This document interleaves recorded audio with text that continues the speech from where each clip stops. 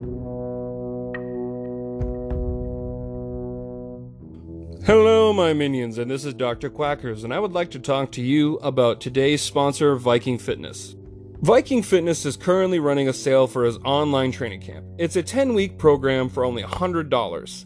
That's $10 a week to help yourself become a better you, whether you are wanting some help getting that summer bod or starting a journey of renewal. Viking Fitness will help you. Go to VikingFitnessNH.com and click Contact. Use code word DUCK to receive an additional discount.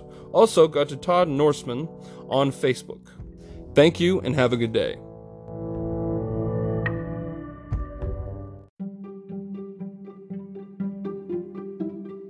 Hello and welcome back to Dr. Quackers, and today we're reviewing Seven. So before we get into it, throat's a bit sore today. I think it's just allergies, so I apologize for the state of my voice. I think the only thing that's any difference is that my voice is a little bit deeper, but either way, I figured I'd give you the heads up as to why I sound a little bit different. I love the way this movie is played out and presented to the audience. It is one of the best psychological horror movies that you can watch right now. This film is up there with Silence of the Lambs, Psycho, and American Psycho.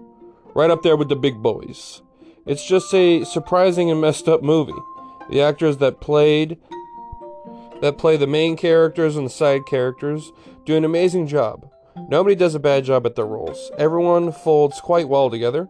The best performance goes to Morgan Freeman because he does an awesome job as being the lead investigator and the intellectual person in the investigation.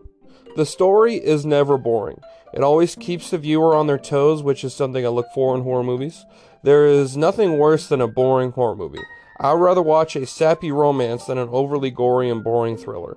This movie is very original and uses gore only when it needs to, because the killer only does horrible things to prove his point, like having people cut pieces of themselves off, or having a prostitute be killed by being humped to death with a bladed dildo. Yeah. I know that sounds awful, which it is, but all of these actions are off screen, so you have to imagine what horrors they went through as the action happens. I think that's what makes that impact so much better, and some people try to use that scene from Psycho in the shower. It's like, well, you never actually see her getting stabbed, so that's what makes it more scary. Actually, that's not true. There are a few frames where you see her getting stabbed by the knife, so no. But either way, it's so fast you don't really realize it.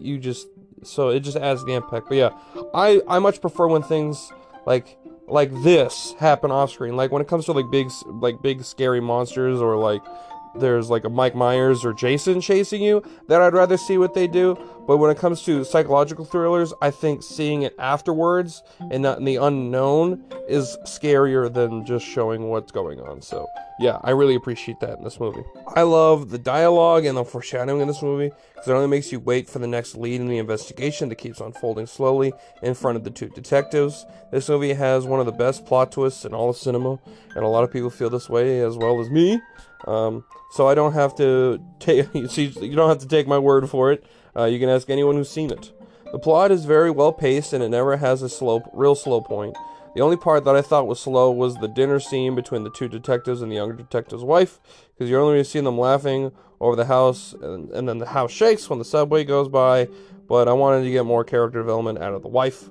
I also really loved the level of knowledge that the movie shows about religious myths and philosophy, because it shows how these morals and thoughts can make a sick person do things that they think are God's work, which is one of those things that I think is the most dangerous in the world. The characters all seem to be people that you would actually meet in real life, because the main characters are a mid to late-aged man who is not married and focuses on his work while constantly reading, so his knowledge expands enough where he is able to figure out crimes much easier than he would in his early years on the police force. The younger detective is a loud, angry, and longs for bringing people to justice, which most young police officers show in their early years of being on the police force. And I think that is one of the most important things about this film, because it shows how the young and naive he is compared to his older partner in the investigation. These characters really make the film because they both want to follow the crimes differently, like how Morgan Freeman's character has connections to the FBI and wants to read books that could show what the killer will do next, while Brad Pitt's character wants to go ahead and go guns blazing when trying to find the killer. He also gets frustrated quite a bit throughout the film. The best part of the movie, in my opinion, is the second act of the film, because it's just so interesting listening to the two detectives going through the new crime scenes, because you get to watch them connect the dots and trying to find what the next move will be from the serial killer. The second act also shows how the whole idea behind the killer's murders. The idea behind the murders are the 7 deadly sins, so this story is really interesting version of Dante's Inferno, which is one of those religious stories. The third act is also great as well. Like I said earlier, it has one of the best plot twists in history. This movie is quite entertaining. It really shows how a good, interesting story can be shown in a feature-length film. Unlike the crappy movies that they just shoot at the same movies over and over and over again, which a lot of these horror movies do. I would recommend this movie to anyone who likes a good psychological movie. I give this movie an 8 out of 10. I think it's a great one. I definitely think it's one of the best ones you can watch out there. I've seen this movie a lot. A lot of people have seen it. It's really famous. The reason why I won't say a certain actor's spoiler point, because he's actually not listed in the credits, at least in the opening credits. He's listed later. That's the plot test for who the killer is. And then, all the kills are pretty brutal, I think. All the action set pieces are great. Well, the horror set pieces are great. There's like one action chase scene I thought was really good. So, yeah, it's an 8 out of 10.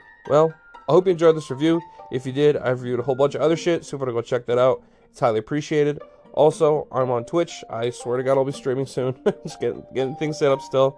Dr_Quacker66. So, yeah, go check that out if you'd like. So, thank you, and have a good fucking day.